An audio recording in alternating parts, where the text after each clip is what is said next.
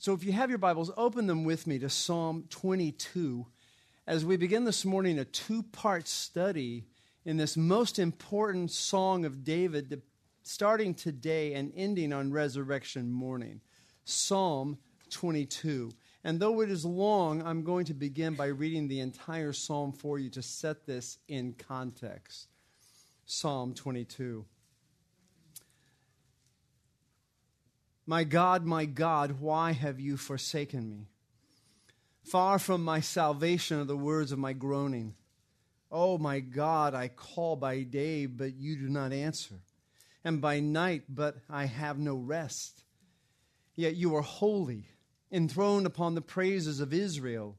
In you our fathers trusted. They trusted, and you rescued them. To you they cried out and were granted escape. In you they trusted and were not disappointed. But I am a worm and not a man, a reproach of men and despised by the people. All who see me mock me. They smack their lip. They wag their head, saying, commit yourself to Yahweh. Let him rescue him. Let him deliver him, because he delights in him.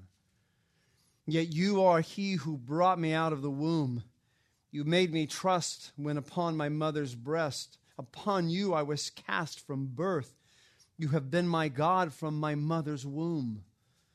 Be not far from me, for distress is near, for there is none to help.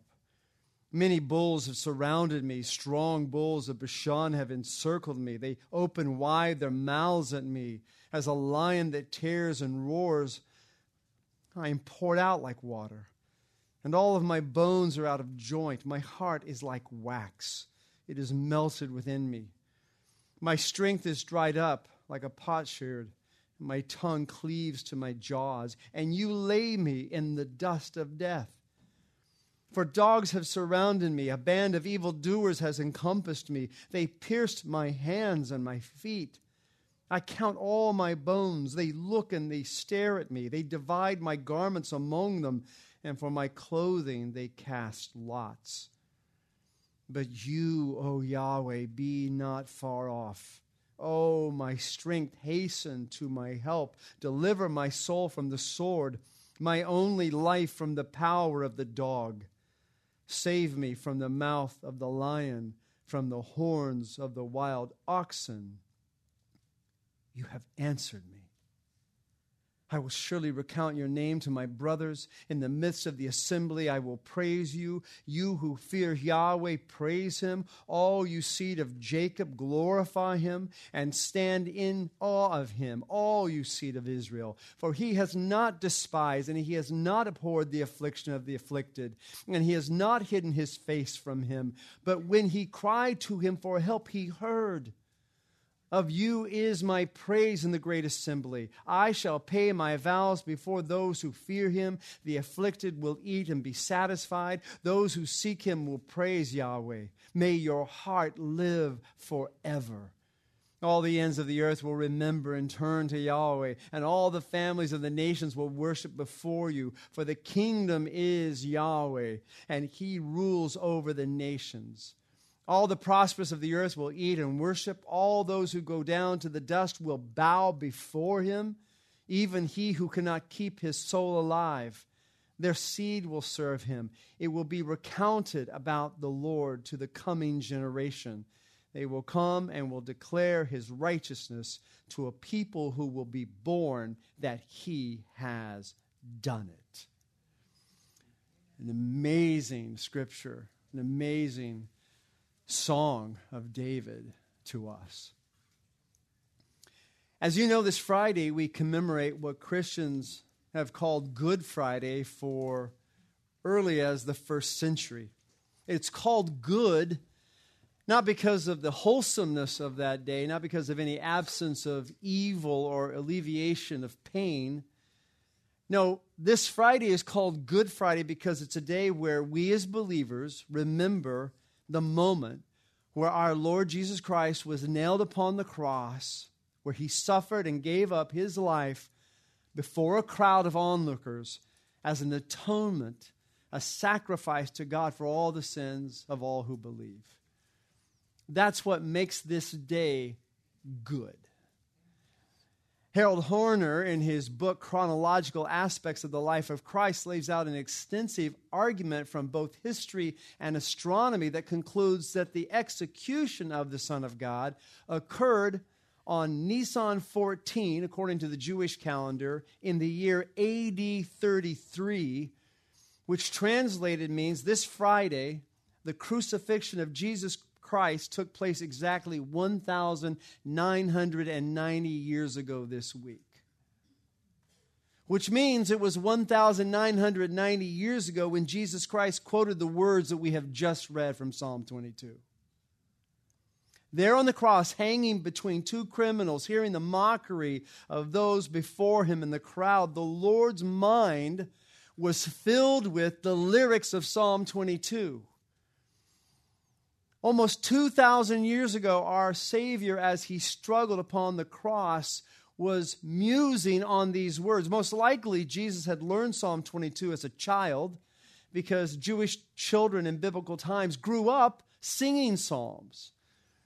In fact, Alfred Edersheim, in his book Sketches of Jewish Social Life, says that as the children would go many times to the temple in Jerusalem and they would hear the Levites sing and the Levite children sing at the same time, he notes that the Jewish child knew many of these words. They had been the earliest songs he had heard, almost his first lesson when clinging as a toff or a child to his mother. In addition to that, it seems that Jesus knew more than just even the lyrics of Psalm 22, but he most likely knew the melody associated with Psalm 22 as well. I say that because unlike some psalms, this psalm has a song that it was associated with it and was to be sung as it is recorded in the superscription of the psalm. It was a tune, if you look back at the very beginning of Psalm 22, it was a tune known by the name of Agileft Hashahar, the melody that we have lost, but a melody that was well known to the people in which it was written. Translated, those words mean doe of the dawn or deer of the morning. Because it was a well-known tune, some throughout the years have actually used this example as grounds to permit modern songwriters to set words of Scripture to secular music. Because this song was just that, a secular song. Some have said that the doe of the dawn represents the sufferer being likened to a deer pursued by hunters in the early morning, literally at the dawn of day, or that while a doe or deer suggests the idea of a meek, innocent sufferer, the addition of morning denotes relief that was obtained. Martin Luther believed it referred to Christ himself hunted through the night and killed at dawn. Regardless of the meaning of the title of the song, it was to be sung according to Matthew and Mark, and yet Jesus never sang the tune on that day from the cross. Instead, the gospel accounts tell us that he screamed it.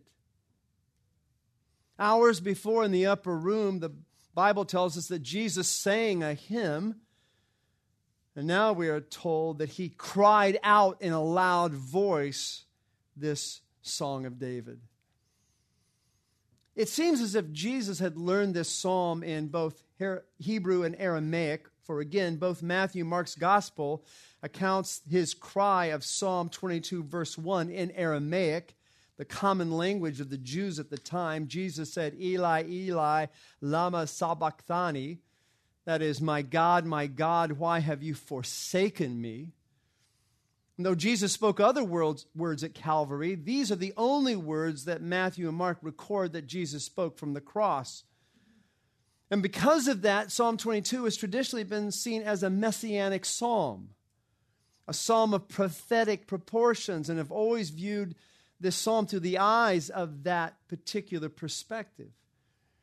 And though it's said to be a song of David, as we see in the very beginning of the superscript, the choir director, a psalm of David, it is quick to point out that never David was he ever in a situation or a tragedy as intense as the one that we see recorded here. Therefore, this psalm was they say, never really about David, even though that's what the text says. It was always about the Son of God who was to come. But that's not how Jesus learned this psalm. And that's not how his mother taught him this psalm. And that's not how those who knew Psalm 22 in his day would have understood it. So to study Psalm 22, we have to first go back in history. Further back than the 1990 years that marks the moment that Jesus spoke these words from Calvary. No, to study Psalm 22, we have to go back another 1,000 years before that fateful day to another fateful day when the king of Israel felt the intense abandonment of God as well. Because I want to approach this psalm not only in the light of Christ's crucifixion, but as one commentator records, by understanding its long history of meaning in the community of faith before Jesus knew it or used it, we're going to look at this psalm, I think, in a way that's going to be very helpful. To begin, it's clear that Psalm 22 is the first of the greatest of the passional psalms. According to the United Bible Society's Greek New Testament, Psalm 22 is referred to some 24 times in the New Testament. 3 of the 4 direct quotations listed and 14 of the 20 allusions and parallels are found within the narratives of Jesus' passion and his crucifixion, which demonstrates to us that clearly, even from the earliest date possible, Psalm 22 was used to understand the death of Christ in the early church. So much so that some people in the early church actually called Psalm 22 the fifth gospel.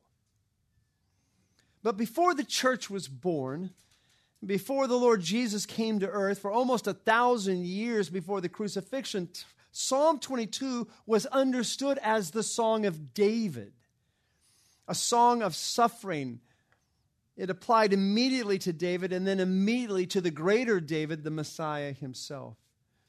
And with that in your mind, and I hope it is in your mind, I want to walk through this psalm with you verse by verse, both this morning and next Lord's Day morning as well. And by doing that, I want to place before you why this particular portion of Scripture was so deeply embedded in the human mind of the Lord Jesus Christ. So much so that at his greatest point of earthly suffering, that it was this psalm that flooded his thoughts above all other thoughts.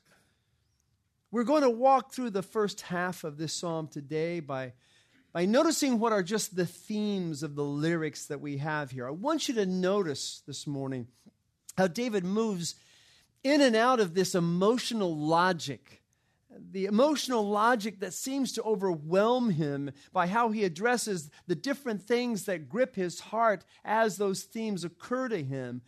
And then we're going to make some comments along the way as we see these unfold. And I just pray that as we contemplate the cross that casts its shadow over every single verse and every one of the themes that we're going to study, that we understand not only the prophetic sense of the psalm, but also the reason that our Lord was so consumed with it as he hung on the cross.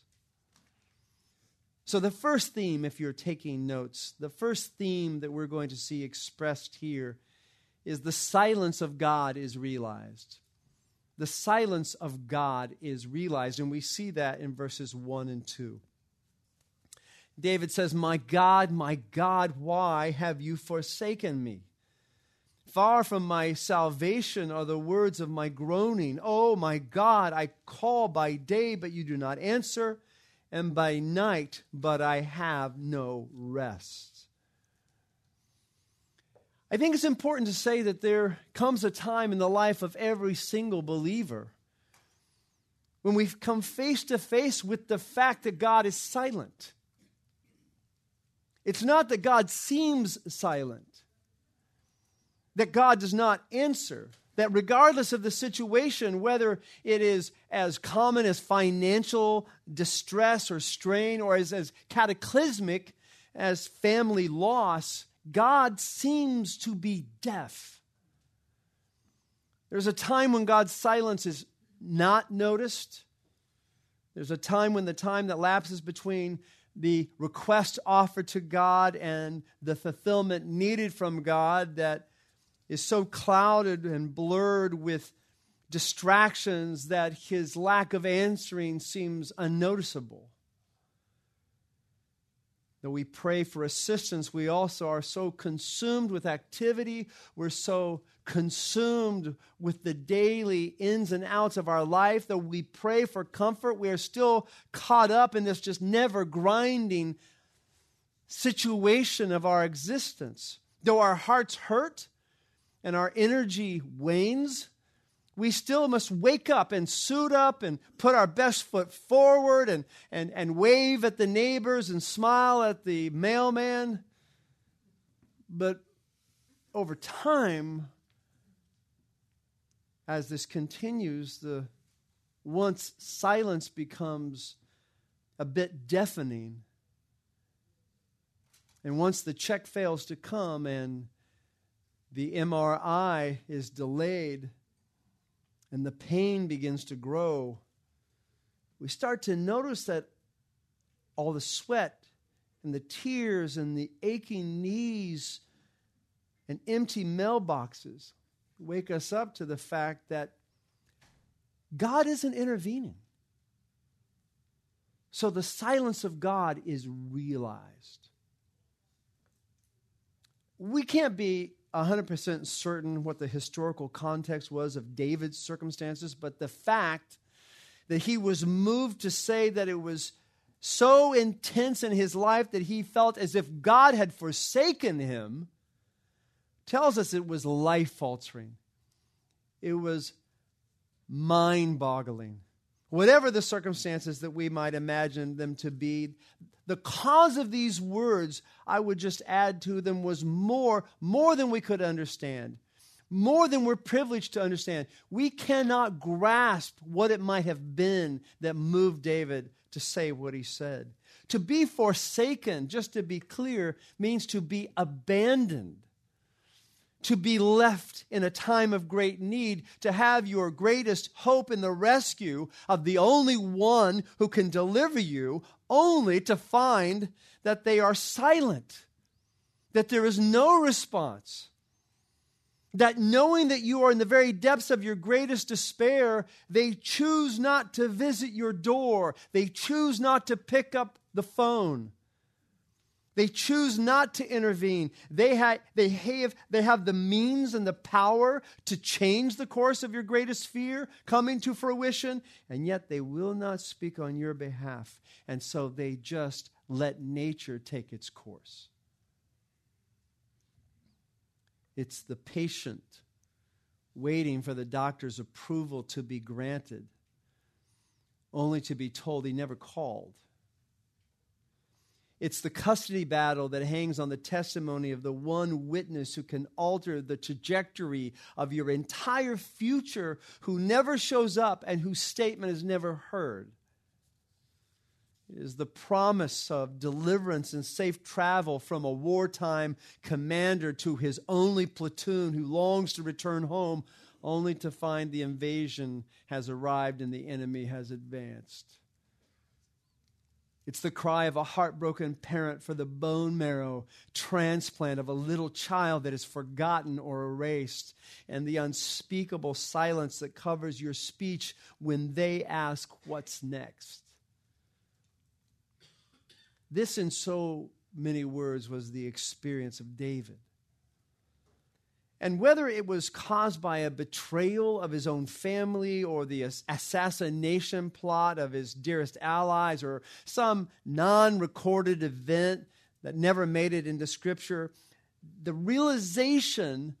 this realization of God's silence struck him like a ton of bricks. More than what it seems to be the greatest moment of his need was the thought that his God was silent. Yes, I am in need. Yes, I wait patiently. Yes, my entire body is caught up in the pain like Job. And yet the biggest realization is you don't talk to me. When the Lord Jesus Christ hung on the cross with the weight of all the sin, whoever would believe, past, present, and future, squarely upon his divine frame, these are the words he drew from. These were the only words in our Lord's mind that properly fit what was transpiring in his holy heart. In fact, this verse is the only verse, verse 1, of the entire Psalm, Psalm 22, that our Lord speaks of.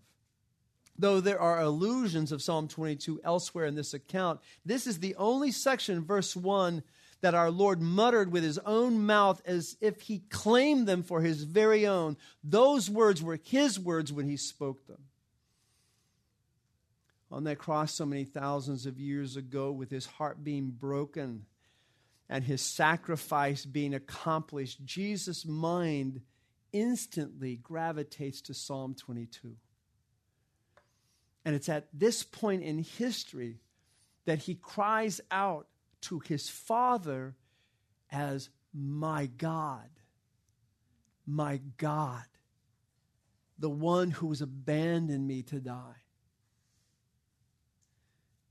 Theologians call this utterance both a mystery and a miracle. It is said that this moment is the only time of which we have recorded that Jesus did not address God as Father. It is said because the Son has taken sin upon himself that the Father turned his back. We are told that this mystery is so great and so immeasurable that the great Martin Luther is said to have gone into seclusion for a long time trying to understand it and came out as confused as when he began. In a way, I believe it is impossible.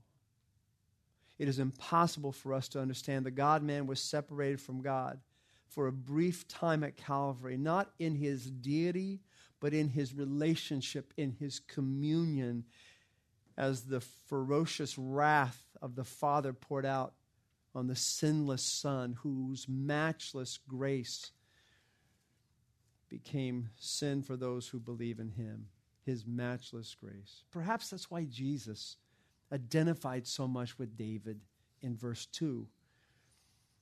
Perhaps he did identify that he too had called out during the days of passion, "Oh my God, I call by day, but you do not answer, and by night, but I have no rest." Perhaps Jesus too had prayed fervently these words. He had prayed the night before the cross during his visit to the Garden of Gethsemane. He had pleaded with the Father to let this cup of crucifixion to pass, sweating great drops of blood, we are told, but he received no answer from the Father. Only an angel sent from heaven. Verse 2 was not in his divine mouth. Only the beginning of verse 1. Verse 1b is a difficult translation, more easily understood. Actually, as David's saying, "Why do you remain so far away from me and refuse to help me or even listen to my anguished cries?"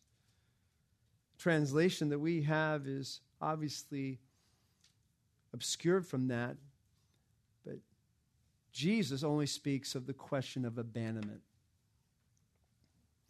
It's here that David now moves in and out of this emotional logic, and he is gripped in his heart to find another topic, another theme as this prayer unfolds. First, from the silence of God being realized. Now, the second theme before us is the salvation of God is remembered. We go from the silence of God being realized to the salvation of God being remembered. And we see that in verses 3 and 5. Yet, David says, "You are holy, enthroned upon the praises of Israel. In you our fathers trusted." They trusted and you rescued them. To you they cried out and were granted escape. In you they trusted and were not disappointed. It has been well said, I believe, that this particular psalm is characterized by two types of poetic movement. It's a series of alternating shifts between upward and downward, negative and positive feelings. This is the first shift that you would notice in that emotional unfolding of these events. It's so beautifully marked by that word in the beginning of verse 3, yet. yet. So the psalmist says, David, you are distant, yet I know this of you. You are silent to me right now, God, yet this is also true of you.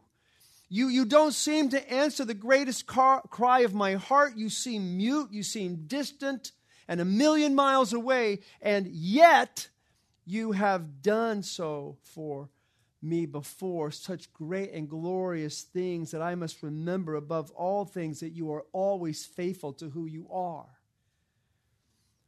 And the attribute of God here cited by David is his holiness. His holiness, his complete otherness, his uniqueness, his distinctiveness. He is, Scripture tells us, the Holy One, Isaiah 57:15. There is no one like him, Isaiah 45:5. He is incomparable. He is incomparably holy, Isaiah 6:3. There is no one like him in heaven and on earth. And because he is so faithful and because he is so unlike any other living or uncreated or created thing, his people praise him for his rescue based on history past. In fact, David says the praises, verse 3b, are so numerous, get this, that God is said to sit enthroned on them. Meaning that the throne upon which God sits is comprised of the praises of Israel. His throne is not a throne of gold, it's a throne of praise. And what are these praises for? His salvation. His temporal, not spiritual, but here, his earthly, physical rescue of his people from old. To remember Moses, to remember that it was Moses that led the people through the Red Sea, to remember that it was Daniel as he was lured into the lion's den and the words of the king saying, may your God to whom you serve continually rescue you. To remember Jonah who realized in the belly of the fish that it was God who rescues and serves and saves, and then after 3 days is vomited back onto dry ground. It was Rahab and how the order was given to destroy everything and everybody in Jericho except Rahab and her family. When the city is destroyed and the population within it, Rahab is left in her house with her family, and she sees the rescuers as being sent by the God of Israel, the one who created her and chose her. It's not the young spies at that point that came to her house by accident. She was rescued, she was redeemed, her life was transformed, and she became a part of the family tree of Christ. This is the history of God's holy rescue of the people of God that floods the mind of the believer. These are the moments throughout church history that we learn of those who are faced with the silence of God in the most terrifying of times, and yet they remember the faithfulness of God himself, and therefore they rest in that truth over every other truth. So remember Polycarp, the disciple of the Apostle John, when he was put on trial in Smyrna, and he confessed that he had served Jesus Christ for many years and had no intention of abandoning his faith. The judge offered him what was the custom of the imperial authorities of the time, to deny Christ, to blaspheme him, and light incense in honor of our gods, and you shall live. But Polycarp didn't want to live, at least not according to the pagan rules. He wanted to embrace eternal life that awaited him for his suffering on earth. And so he rejected the proposal that was given him. And instead, the brave old man said, for 86 years I have served him, and he has done me no wrong. How then can I blaspheme my king who saved me? He remembered the goodness of God. He remembered the goodness of God's salvation. He remembered the goodness of God's holiness, and that sustained him through the flames. This is the heart of David. This is the heart of David's prayer. When God is silent, when his voice is not heard, when the evidence in the here and now denies that God is and that God cares and that God rescues, then David remembers the fathers. He remembers the fathers whom God rescued because they trusted in him. You know, it's impossible for me to read these words and not personalize it to myself. My family, of course, knows, and some of you as well know, that though David is speaking of the fathers of Israel's past, I think of my father and my God's miraculous rescue that I've mentioned many times in sermons here. Recently, there have been a series of films released that were taken during the battles of Saipan and Okinawa and Iwo Jima, where 75-year-old footage has been restored with color to those old black and white films where the young men by thousands are sent to the South Pacific and shown hitting the beaches and storming the fortresses and dying in aloneness. And in each of these segments, I have found myself, and I have seen them all, searching for my father, for a glimpse of his young face as these segments unfold, to see if I can see my father, who was the only survivor of his 12-man underwater demolition team, who were tasked to secure the beaches of these islands before the sailors arrived, and who was there at 17 years of age when the flag was so famously risen, and who was there when the enemy attacked and his foxhole was invaded and his faith was tested. I remember the stories he told us as young boys of how the Lord rescued him from certain death as tens of thousands of his friends died around him. And I pause and I think of how alone he must have felt and how abandoned he must have been, never thinking that he would return one day to this pretty girlfriend and marry her and be given 4 children, one of whom stands before you. Though Scripture never tells us, it's not impossible to think that our Lord Jesus thought of his Father as well in this way on the cross. That knowing the Father's holiness and trusting in the Father's history past, that his heart would pause to be reassured that no matter what the outcome, no matter if the cup ever passed him by or not, that his Father was to be trusted and that his Father would never disappoint. And that brings us to another theme that moves in and out of the emotional logic of David's mind, that grips his heart as he prays and this prayer unfolds. First, from the silence of God is realized, to the salvation of God is remembered, to now the solace of God is ridiculed. The solace of God is ridiculed. And you're going to see that with me in verses 6 through 8. David writes, "But I am a worm and not a man, a reproach of men and despised by the people.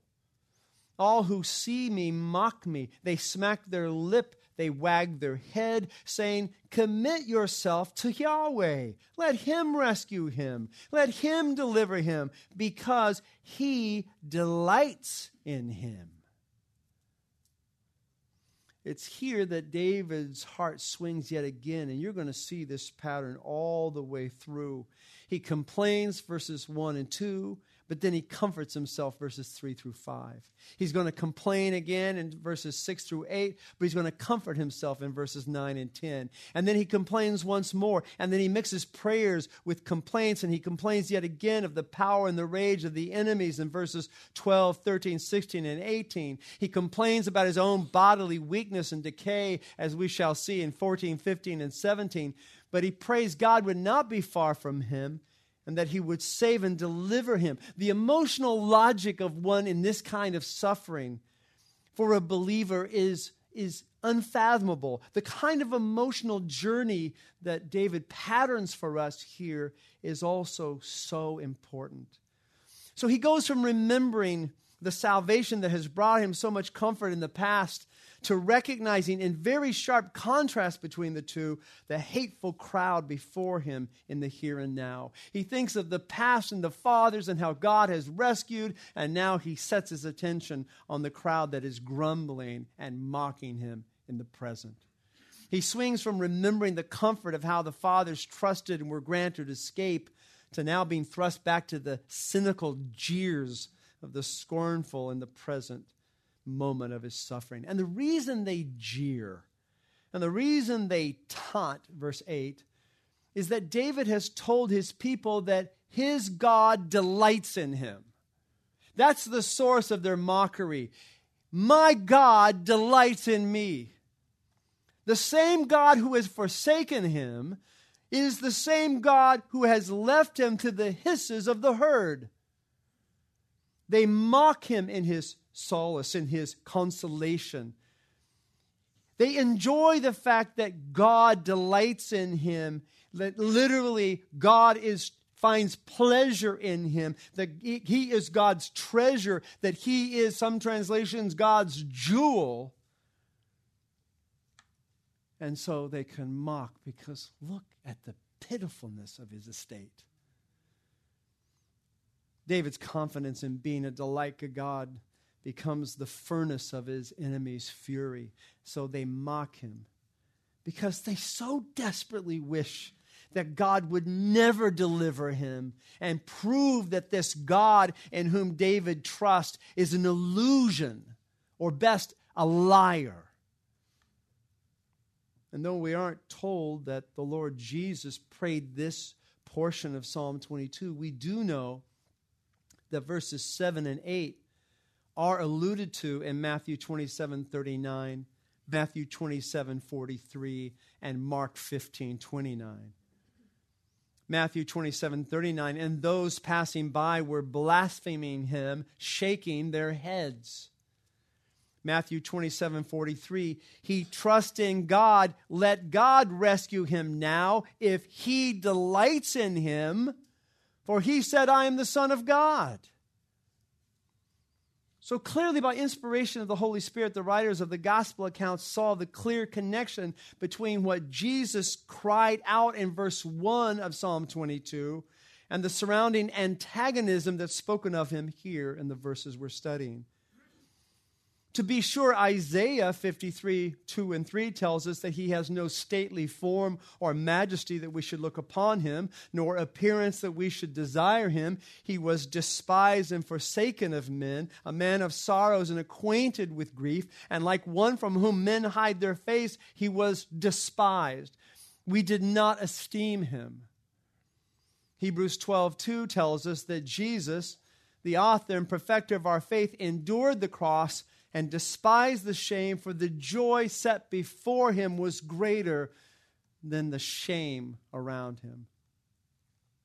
We are never told, as some strange teachers teach, that Jesus considered himself a worm and not a man, as verse 6 states, but clearly that is the heart of David. David in the pit of despair.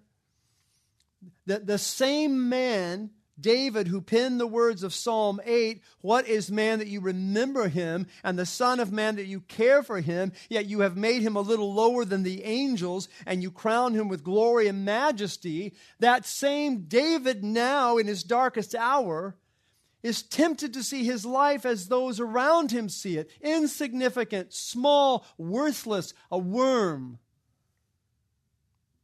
By the way, this is not a call to self-esteem.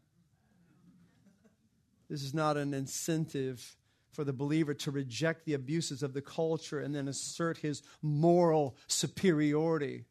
No, this is a call to right thinking when the world has gone mad, and to never allow the ridicule of the mob to destroy the solace of the master. That brings us to the next theme that moves in and out of this emotional logic in David's mind. The next theme that grips his heart as this prayer unfolds.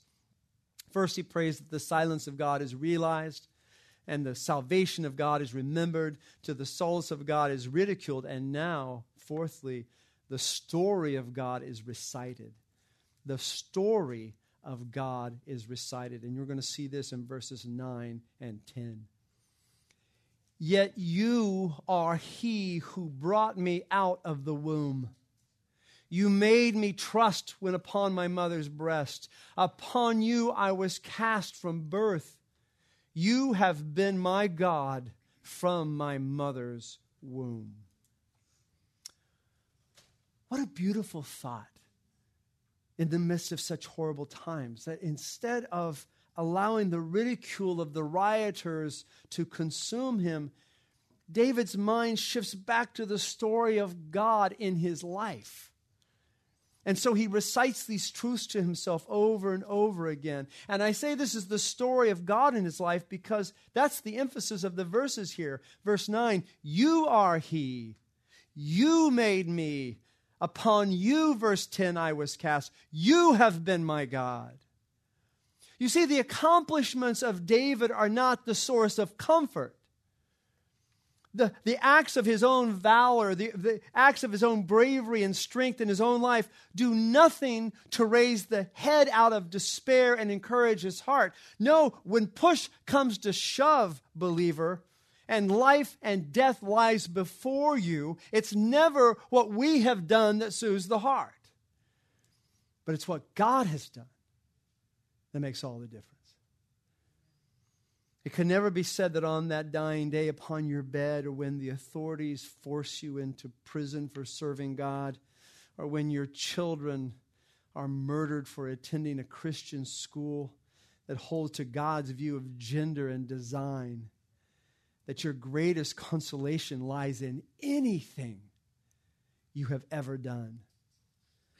But the greatest comfort always arises from the practice of reciting over and over again the greatness of God's providential care in the most precious moments of life.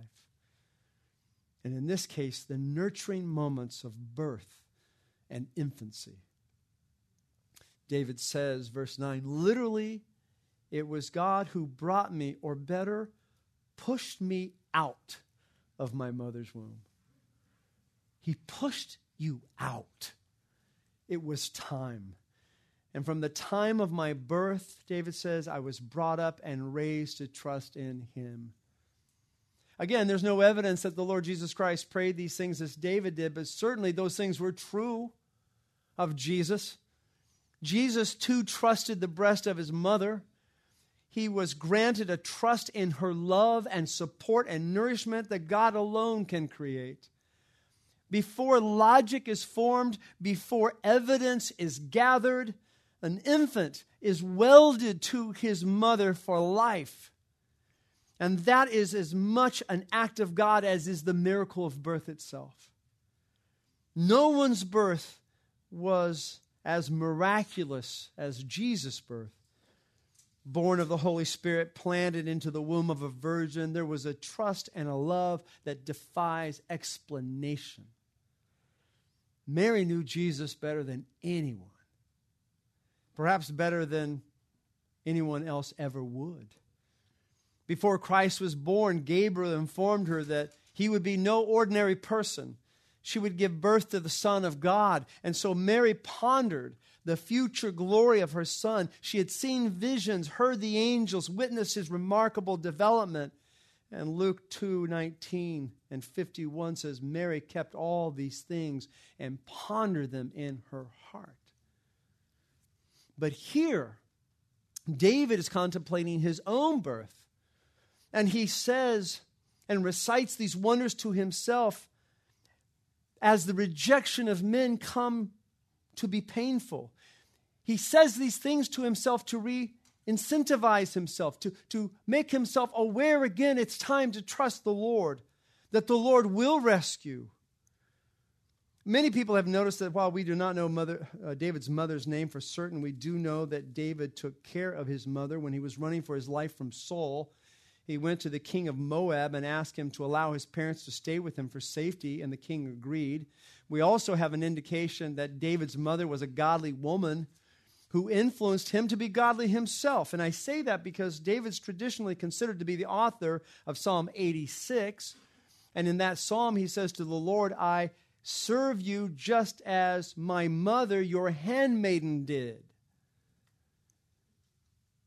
So these thoughts console his heart in the emotional roller coaster of Psalm 22, which brings us to the final theme for us today that demonstrates the movement of David's emotional logic in the time of pain. The next theme that grips his heart as the prayer unfolds. First, the silence of God is realized. Then the salvation of God is remembered. The solace of God is ridiculed. The story of God is recited. And lastly, for this morning, we see the largest section before us in the text. The sovereignty of God is rehearsed. The sovereignty of God is rehearsed. And we see that in verses 11 through 18. Let me read them, and then we'll set the stage. Be not far from me, for distress is near, for there is none to help. Many bulls have surrounded me. Strong bulls of Bashan have encircled me. They open wide their mouth at me, as a lion that tears and roars. I am poured out like water, and all of my bones are out of joint. My heart is like wax, it is melted within me. My strength is dried up like a potsherd, and my tongue cleaves to my jaws. And you lay me in the dust of death.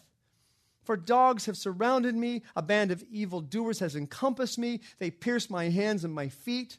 I count all my bones. They look, they stare at me. They divide my garments among them, and for my clothing they cast lots. Now, clearly, as I read that out loud to you, you realize so much of what I just said and is recorded here is seen as messianic and prophetic. And other than verse 1, these verses are the reason that some would say that this psalm is completely devoted to Jesus Christ and not David at all. It was C.I. Scofield in his study Bible that noted that Psalm 22 is a graphic picture of death by crucifixion. And this is what he writes. The bones of the hands, arms, and shoulders and pelvis are out of joint, verse 14.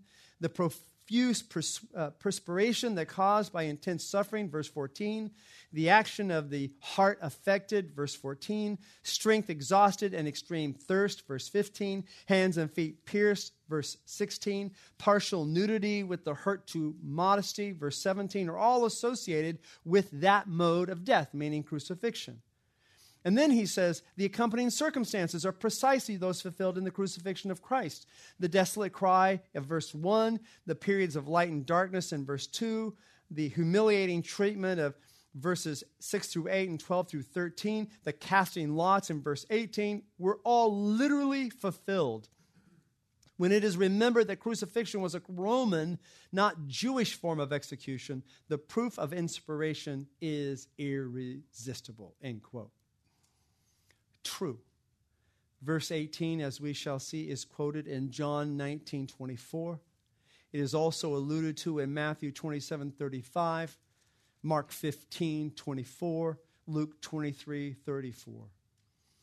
Clearly, it is almost impossible for a new covenant believer in Jesus Christ to deny the uncanny and profoundly striking similarities here between these words and the events of our Lord's crucifixion.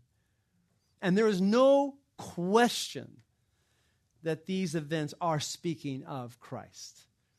As the New Testament authors have clearly shown us, there is no doubt that these verses paint the picture of our Lord's passion in inexplicable ways. But the comparisons noted all throughout this section of bulls and lions and dogs are clearly not literal creatures that David is speaking of. As if to say that this section speaks of a time when David was confronted by animals of the wilderness and not human accusers. No, David is writing in such a way to give us an impression of the magnitude of how his distress is felt. And therefore, because this is the way he describes these events, it goes to say that the other ideas expressed here, such as being poured out by water, all of his bones being out of joint, not to mention his hands and feet being pierced, could also be images of the distress that David felt, not the literalness of what is understood when it comes to Christ.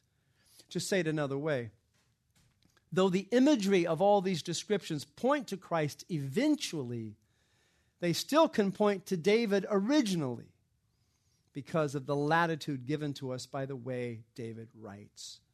So instead of casting off the original intention of David as being only prophetic or messianic, because there's no record of episode, anything like this in Scripture that speaks of David as possessing these characteristics literally, we can now see in the way he writes as an invitation to see these words as being part of David's experience before they were attached to the Lord Jesus.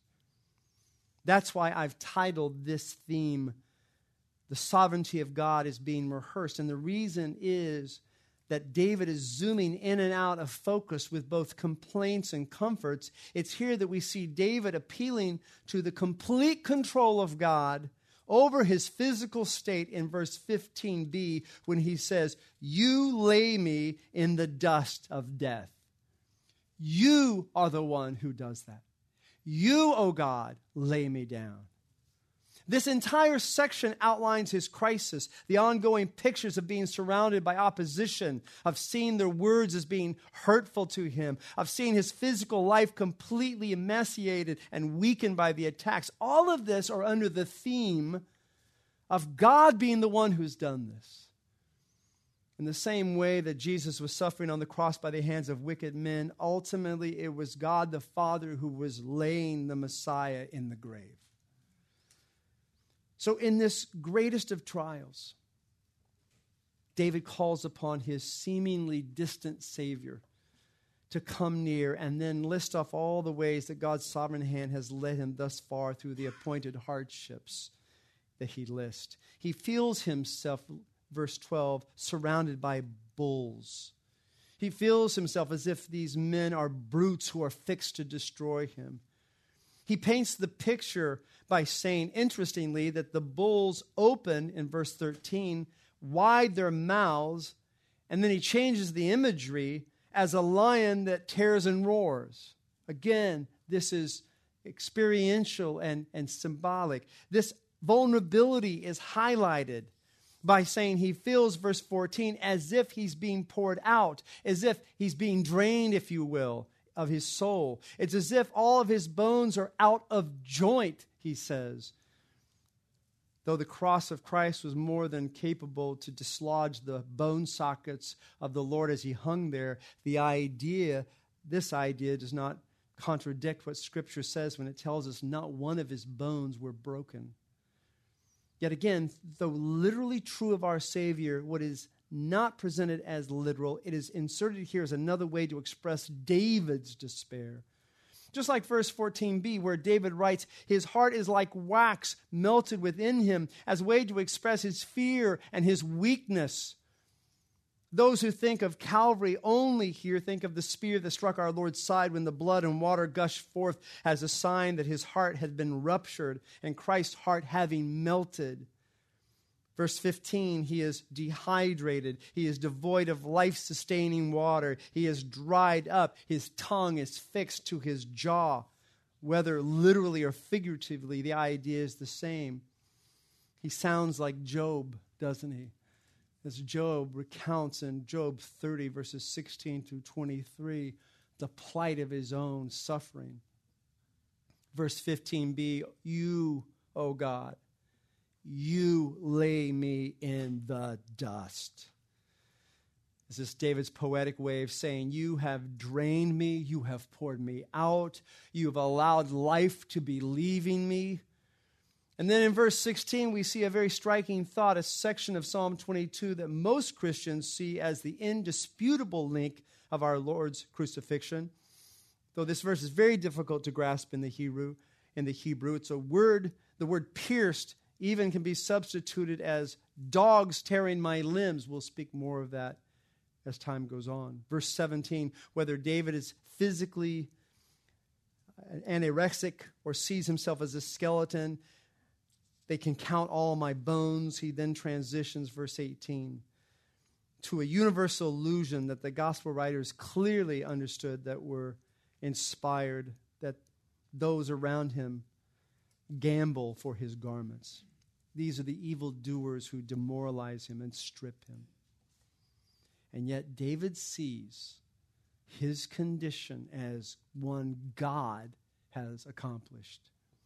He doesn't condemn God for his predicament. He doesn't blame God or accuse God or wag his head at the silent Savior. In fact, here, at the very base of this pit, at the very darkest point of the deep well of his pain, he is one verse away from declaring the most shocking transition we could ever have expected. Look at verse 21 at the end. You have answered me. You have answered me. We are going to see next Lord's Day that we switch from the crucifixion to the resurrection in one verse. Pray with me. Heavenly Father, thank you for the time that you have allotted, for the scripture that's before us, and for so many thoughts and so many inexplicable statements that should be made, must be made, but cannot be made in our time.